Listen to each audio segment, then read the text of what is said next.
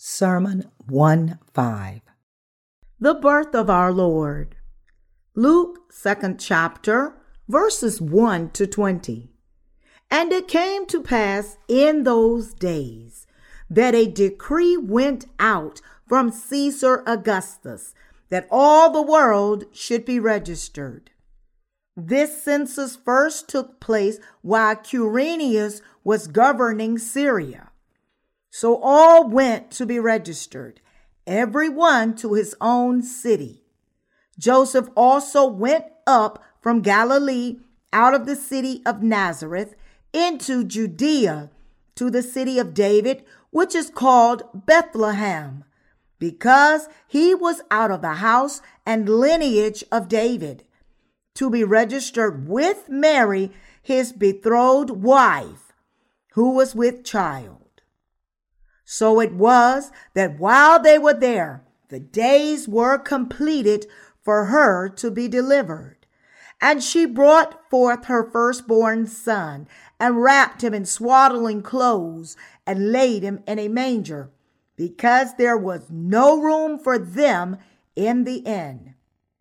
Now there were in the same country shepherds living out in the fields, keeping watch over their flock by night.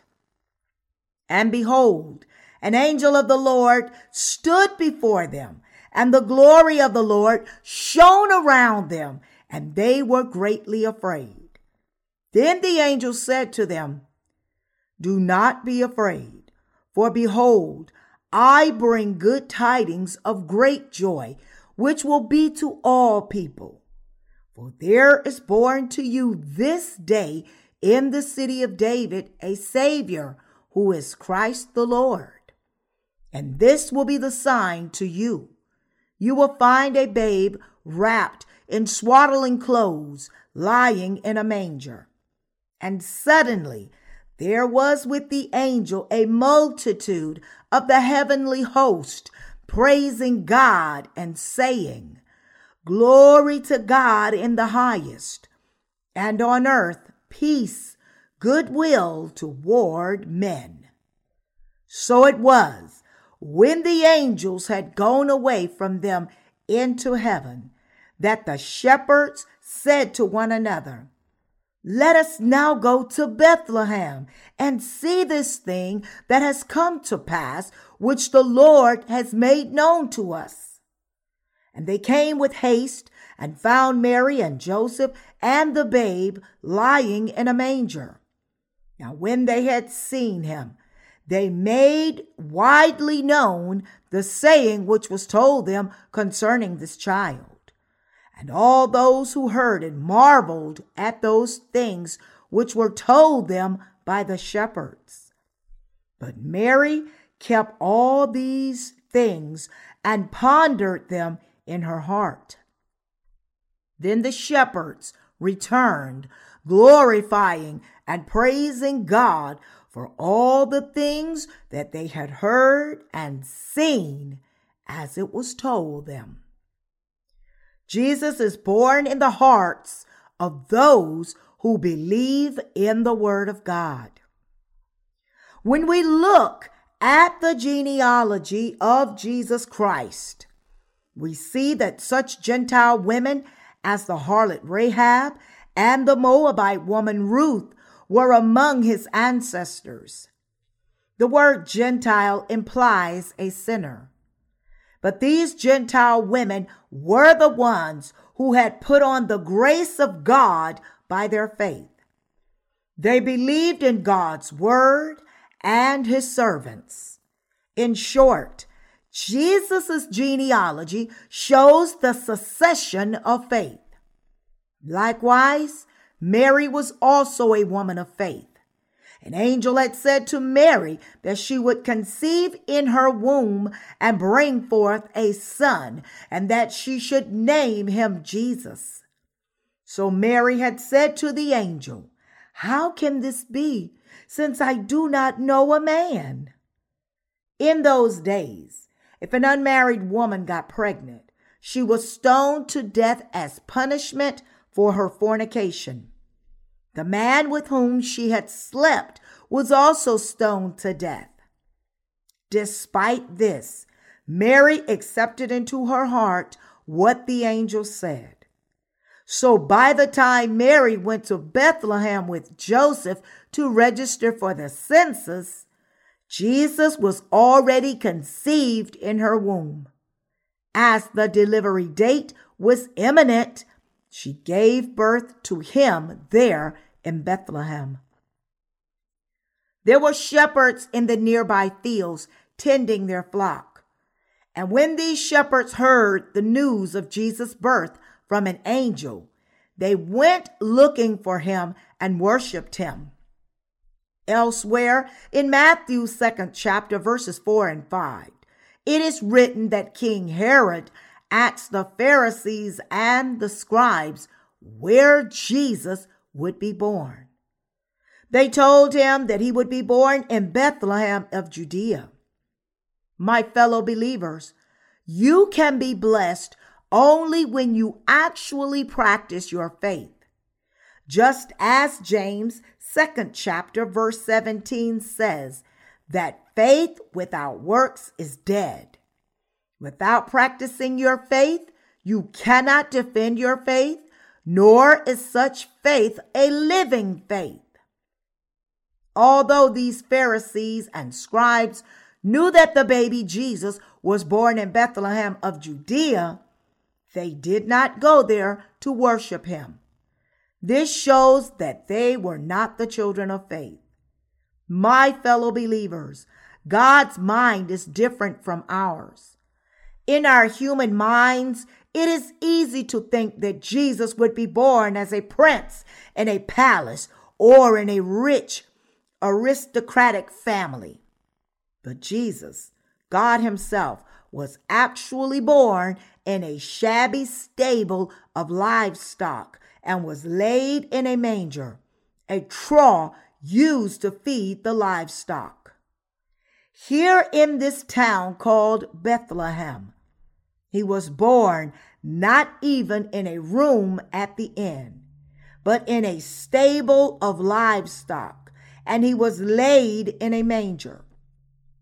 Like this, against our human expectations, God had laid the baby Jesus in a manger in a shabby stable. It is written in Isaiah 55th chapter, verses 8 and 9. For my thoughts are not your thoughts, nor are your ways my ways, says the Lord. For as the heavens are higher than the earth, so are my ways higher than your ways, and my thoughts than your thoughts. As this passage says, it was God's idea to lay Jesus in a manger used to feed animals. In our thoughts, we may think that it would have been more honorable and respectable if Jesus was born as a prince or in an aristocratic family. But God's thoughts were far different from ours. It is written, "Glory to God in the highest, and on earth peace, goodwill toward men." The hearts of those who have received the remission of sins are filled with joy, and these hearts are at peace.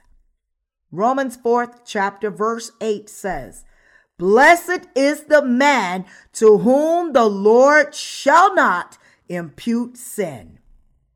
Who then are such blessed people? They are the ones who have accepted the righteousness of God, and therefore whose sins are not recognized by the Lord, no matter how many sins they commit.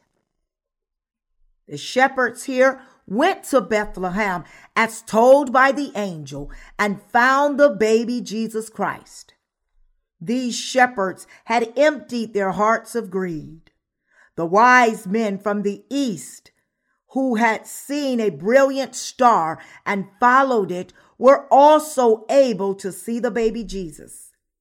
In contrast, the chief priests, the scribes and the Pharisees did not come looking for the baby Jesus Christ, even though they knew that he was born in Bethlehem. This means that even though they knew of the birth of the Savior, they did not accept this as their practical faith.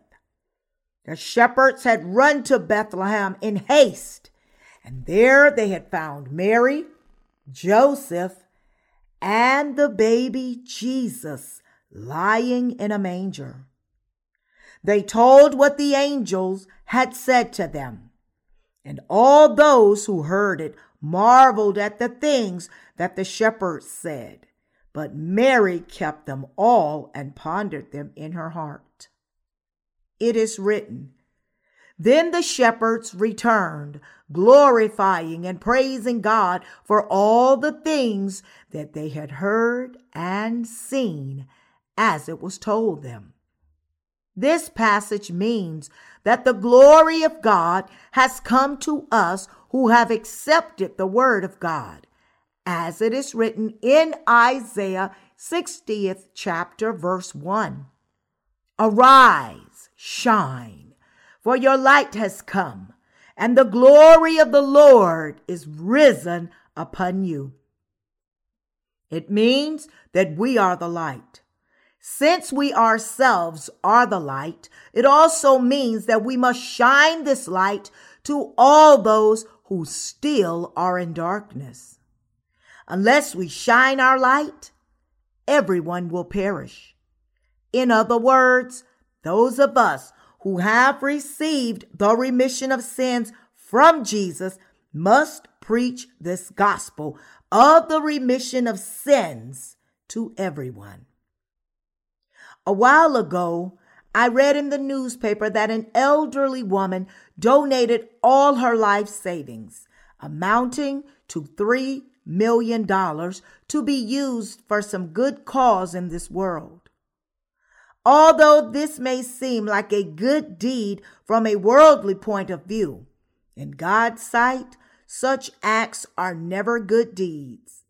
This elderly woman would have found some self-satisfaction from her deed. But when viewed based on God's standard, it ultimately was not a good deed. There is absolutely no good deed in this world. This world itself is completely devoid of any virtue. The Lord was born on this earth as the Savior. The Lord came to this earth exactly as promised in the Old Testament. God had said in Isaiah 62nd chapter, verses 6 and 7, "I have set watchmen on your walls, O Jerusalem. They shall never hold their peace day or night. You who make mention of the Lord, do not keep silent, and give him no rest till he establishes and till he makes Jerusalem a praise in the earth." This means that those who have become the children of light must shine the light ceaselessly. Whenever I meet anyone, I always preach the gospel without ceasing. Here, "you who make mention of the Lord" refers to none other than God's servants. God has made them never hold their peace day and night. I, too, am trying my best to preach the gospel always. It is through the lips of God's servants who have received the remission of sins that Jesus Christ took upon all our sins by being baptized and blotted them all out by shedding his blood on the cross, and that he has given us everlasting life by being resurrected from death. The Bible also says that we should give the Lord no rest till he establishes and makes Jerusalem a praise on the earth. This passage means that we should pray to God incessantly, lest he should stop working for the salvation of the lost. My fellow believers, the Savior was born on this earth. Merry Christmas! Merry Christmas! Say it with me. Merry Christmas! My fellow believers, it is entirely by God himself that our salvation has been achieved, not by any of our own efforts. Romans 4th chapter verse 5 says, "But to him who does not work, but believes on him who justifies the ungodly, his faith is accounted for righteousness." Are you godly? No, you are not. It is not because we are godly, because we have done some good deeds, that we have been saved, but it is only by faith that we have been saved. The Bible says, "The just shall live by faith." Romans 1st chapter verse 17.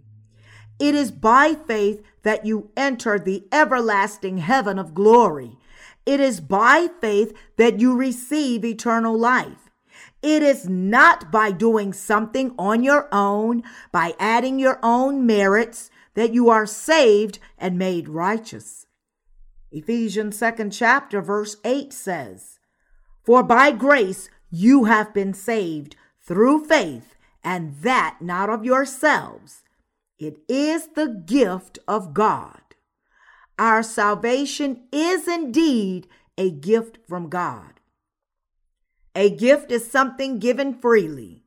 A reward, in contrast, is something that you receive for doing something good, and so it is not a gift.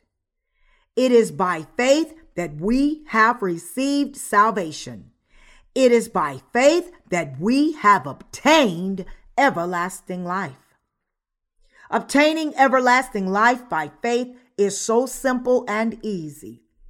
It is written, "And as Moses lifted up the serpent in the wilderness, even so must the Son of Man be lifted up, that whoever believes in him should not perish, but have eternal life."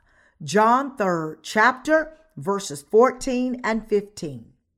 When the Israelites were bitten by serpents in the wilderness in their long journey to the land of Canaan, whoever looked at the bronze serpent on the pole was cured just by looking at it by faith. Numbers 21st chapter verse 9. It was that easy. So what happened then? Today, there are many people who, after receiving the remission of sins and being born again by listening to the gospel of the water and the Spirit, return to the world again. It is because salvation is so easy to obtain that they don't take it seriously and return to their own thoughts, their own acts, or to the things of the world. So when we look at Christmas cards congratulating the birth of our Lord, we see so many cards depicting the manger in a romantic and artistic light, showing the baby Jesus as a well-groomed, aristocratic offspring clothed in such luxurious garments as silk with pink, chubby angels sitting next to him. The birth of Jesus, however, was not such a luxurious event like a fairy tale. It is because people view it according to their own thoughts that the birth of Jesus looks so fantastic and his salvation seems so easy. In reality, the Lord was born in a manger, not a palace. For the lowly, he was also born for our sins, and being baptized by John the Baptist, and made us sinless. All these things are real, and it is also undeniably true that Jesus was crucified to death to bear the condemnation of the sins of mankind, rose from the dead again in 3 days, and has given us everlasting life. Philippians 2nd chapter verse 8 says, "And being found in appearance as a man, he humbled himself and became obedient to the point of death, even to the death of the cross." Though the Lord had asked God the Father to take away his cup of affliction, he still submitted himself to the Father to do his will. And in this obedience, he was crucified to shed his water and blood. John 19th chapter, verse 34. That is how he has saved us from all our sins and our eternal death. However, those who reject this salvation, taking it trivially, singing Christmas carols to congratulate the birth of Christ without even realizing its true meaning. Whenever Christmas comes around, all the religious groups and worldly people are suddenly interested in charitable works, launching all kinds of campaigns to help the poor. This means that even Christianity has turned into a religion of merits that seeks salvation by one's own efforts. Christians say, "Still, I can be saved only if I do good deeds. So I need to do as many good deeds as possible." This, however, is nothing more than man's own thought, and God's thoughts are completely different. Titus 3rd chapter, verses 3-7 says, "For we ourselves were also once foolish, disobedient, deceived, serving various lusts and pleasures, living in malice and envy, hateful, and hating one another.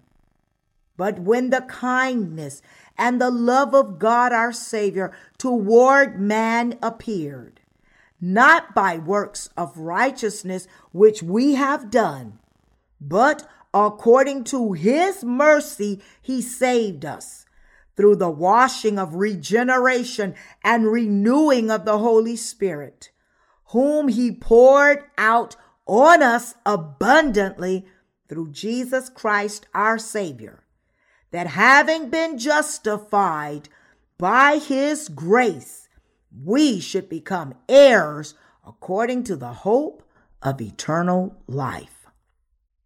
My fellow believers, the Bible makes it clear here that we have been saved by faith, not by our own works, good deeds, or abilities. Ephesians 2nd chapter, verse 8 also says, "For by grace you have been saved through faith, and that not of yourselves. It is the gift of God." Like this, our salvation is a gift that the Lord has given us freely. Let me use an analogy to explain it better.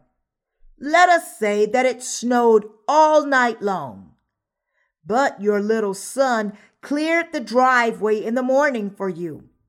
So you gave him a watch to reward him. This watch then is a compensation for your son's work, not a gift. It is not something that you gave him for free. In contrast, God has given us our salvation as a gift. In other words, salvation is received for free. Yet, despite this, in our own minds we think, "But still, I have to do some good deeds." Such minds and thoughts of our own belong to the devil. When Jesus came to this earth, the Bible says that there was no room for him. This points out that the hearts of people were filled with the things of the world, with the virtues and vices of the world. In this parable of sowing the seeds, the Lord said that some fell on the road, and the birds came and ate them up, as the surface of the road was so hard with all the people traveling on it.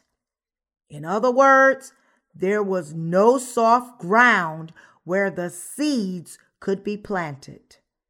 That is why the birds came and picked them up clean in no time.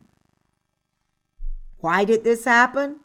It was because no seed could root in the soil. Like this, if one's heart is filled with the trivial things of the world, such people cannot accept the gospel of the remission of sins. They can't receive the gospel of the remission of sins into their hearts. But the Lord also said that some seeds fell into a rich field and produced a crop by 100-fold or 60-fold. What is true faith? Matthew 2nd chapter, verse 11 says, "And when they had come into the house, they saw the young child with Mary his mother, and fell down and worshipped him. And when they had opened their treasures, they presented gifts to him, gold, frankincense, and myrrh." It is said here that the wise men from the east fell down and worshipped him. This clearly shows that it is not Mary or Joseph whom they worshipped, but it is the baby Jesus whom they bowed before and worshipped. And it is to him that they opened their treasures and presented gold, frankincense, and myrrh.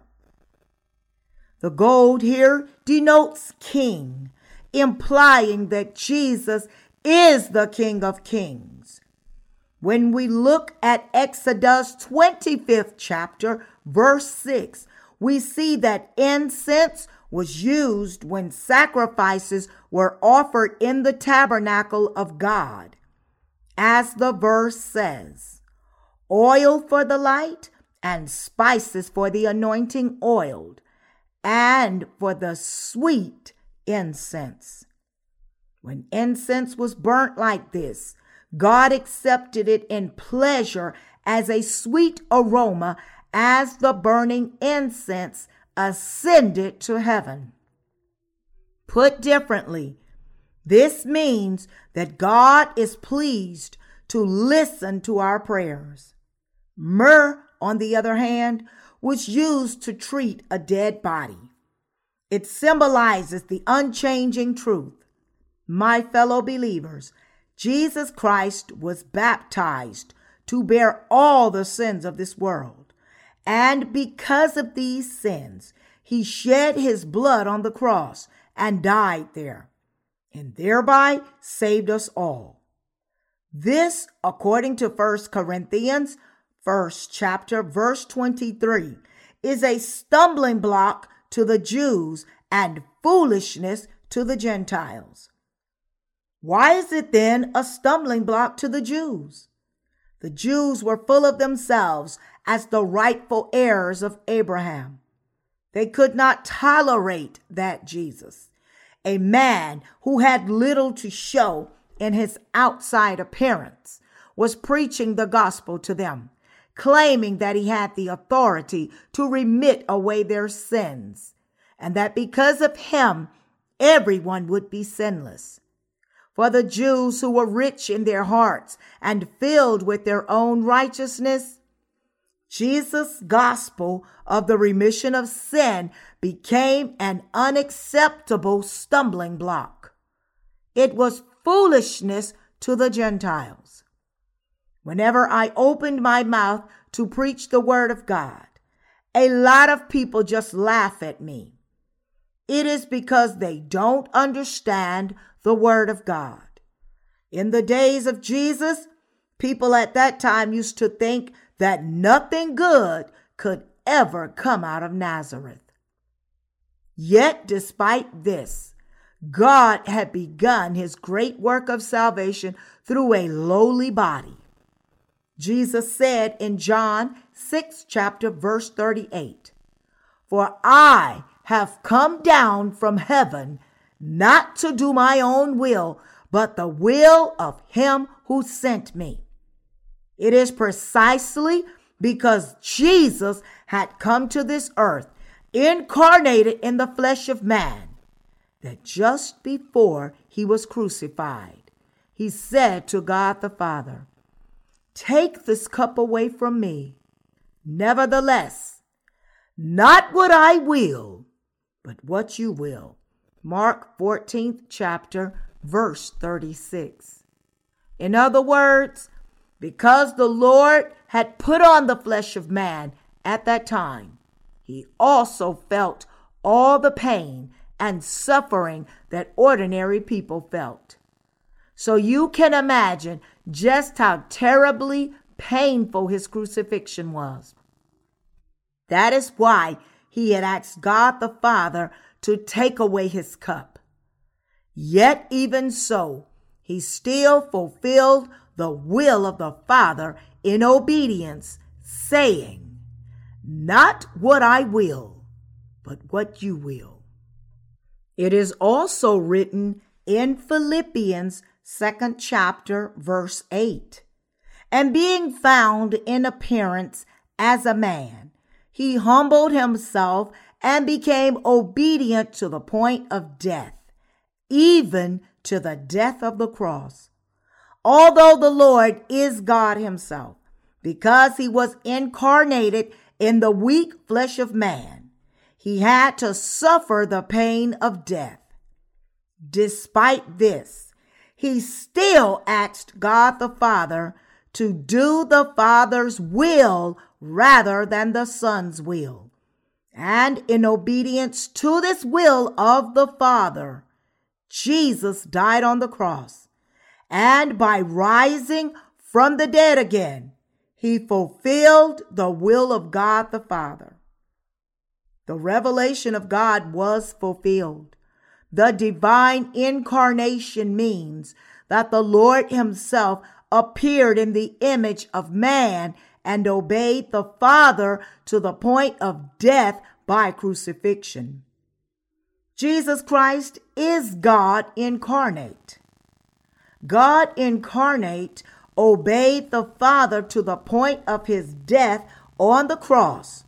And so this divine incarnation, when it is seen just from a carnal point of view, is a gross humiliation. God himself was incarnated in the flesh of man and appeared in the image of means that he humbled himself to the lowest of all. In this way, by being baptized, the Lord accepted all the sins of the world onto his own body, died on the cross, and thereby blotted out all the sins of the lowly. That is how the glory of heaven descended upon the earth. Like this, the purpose for which Jesus was born on this earth as a baby was to solve the problem of our sins and the problem of destruction. Isaiah 53rd chapter verses 2 to 6 says, "For he shall grow up before him as a tender plant, and as a root out of dry ground. He has no form or comeliness, and when we see him, there is no beauty that we should desire him. He is despised and rejected by men, a man of sorrows and acquainted with grief. As we hid, as it were, our faces from him. And he was despised, and we did not esteem him. Surely he has borne our griefs and carried our sorrows. Yet we esteemed him stricken, smitten by God, and afflicted. But he was wounded for our transgressions. He was bruised for our iniquities. The chastisement of our peace was upon him, and by his stripes we are healed. And we like sheep have gone astray. We have turned everyone to his own way, and the Lord has laid on him the iniquity of us all. My fellow believers, the grief and sorrow here were surely ours to bear. Yet for our sake, God himself bore this grief and sorrow and died in our place. Romans 5th chapter verses 7 and 8 says, "For scarcely for a righteous man will one die. Yet perhaps for a good man someone would even dare to die. But God demonstrates his own love towards us, in that while we were still sinners, Christ died for us." My fellow believers, as all of us were like sheep, we had all gone astray, each in his own way. Sheep's sight is myopic. Because they are myopic, they can't see anything else except what is right in front of them. So when they are grazing, they follow the grass that is in front of them, sometimes right up to the edge of the cliff to fall to their death. Like this, we human beings also follow what our eyes can see in this world. But all the things we see in this world are corruptible. And so we can't help but perish if we follow them. This is ingrained in our human nature. The Word of God says, "We do not look at the things which are seen, but at the things which are not seen. For the things which are seen are temporary, but the things which are not seen are eternal." 2 Corinthians 4th chapter, verse 18. That is why, to those who passed away long ago and those living in the present alike, and both Christians and non-Christians, God has planted everyone's heart with a yearning for what is eternal. While living in this world, everyone wonders at least once in his life, where did I come from? And where am I going? In other words, the human heart is always mindful of eternal things. Jesus has opened the way to heaven by tearing down the veil that separated us from God. It is written in the scriptures, "Therefore, brethren, having boldness to enter the holiest by the blood of Jesus, by a new and living way, which he consecrated for us through the veil, that is, his flesh."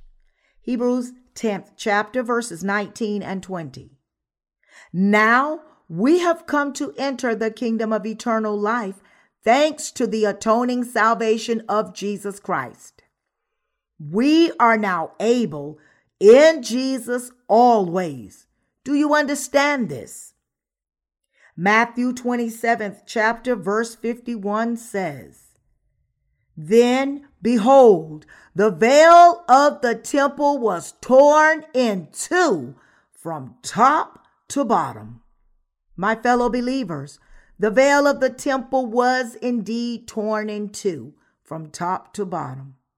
This means that we are now able to come boldly to the throne of God's grace, just as it is written in Hebrews 4th chapter, verse 16.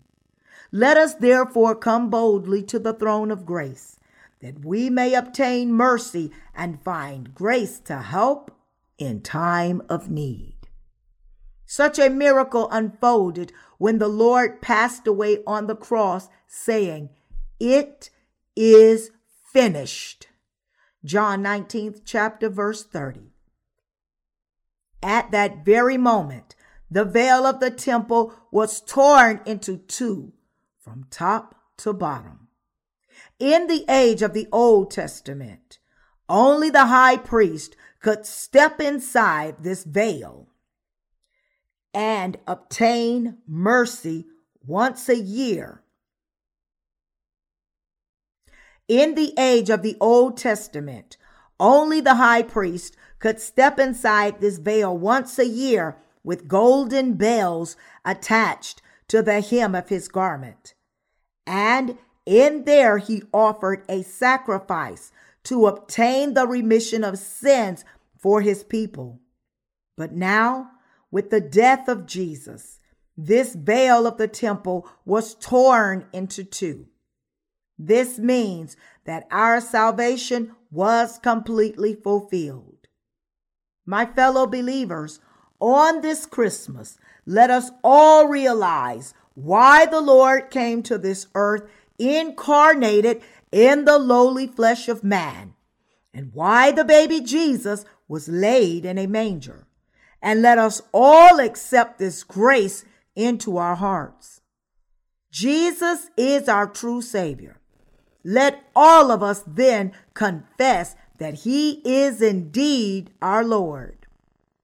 Finally, to wrap up this sermon, let us together read the passage, Luke 2nd chapter, verses 29 to 32.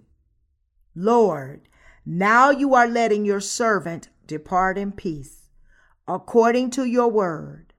For my eyes have seen your salvation, which you have prepared before the face of all people, a light to bring revelation to the Gentiles, and the glory of your people Israel. Amen.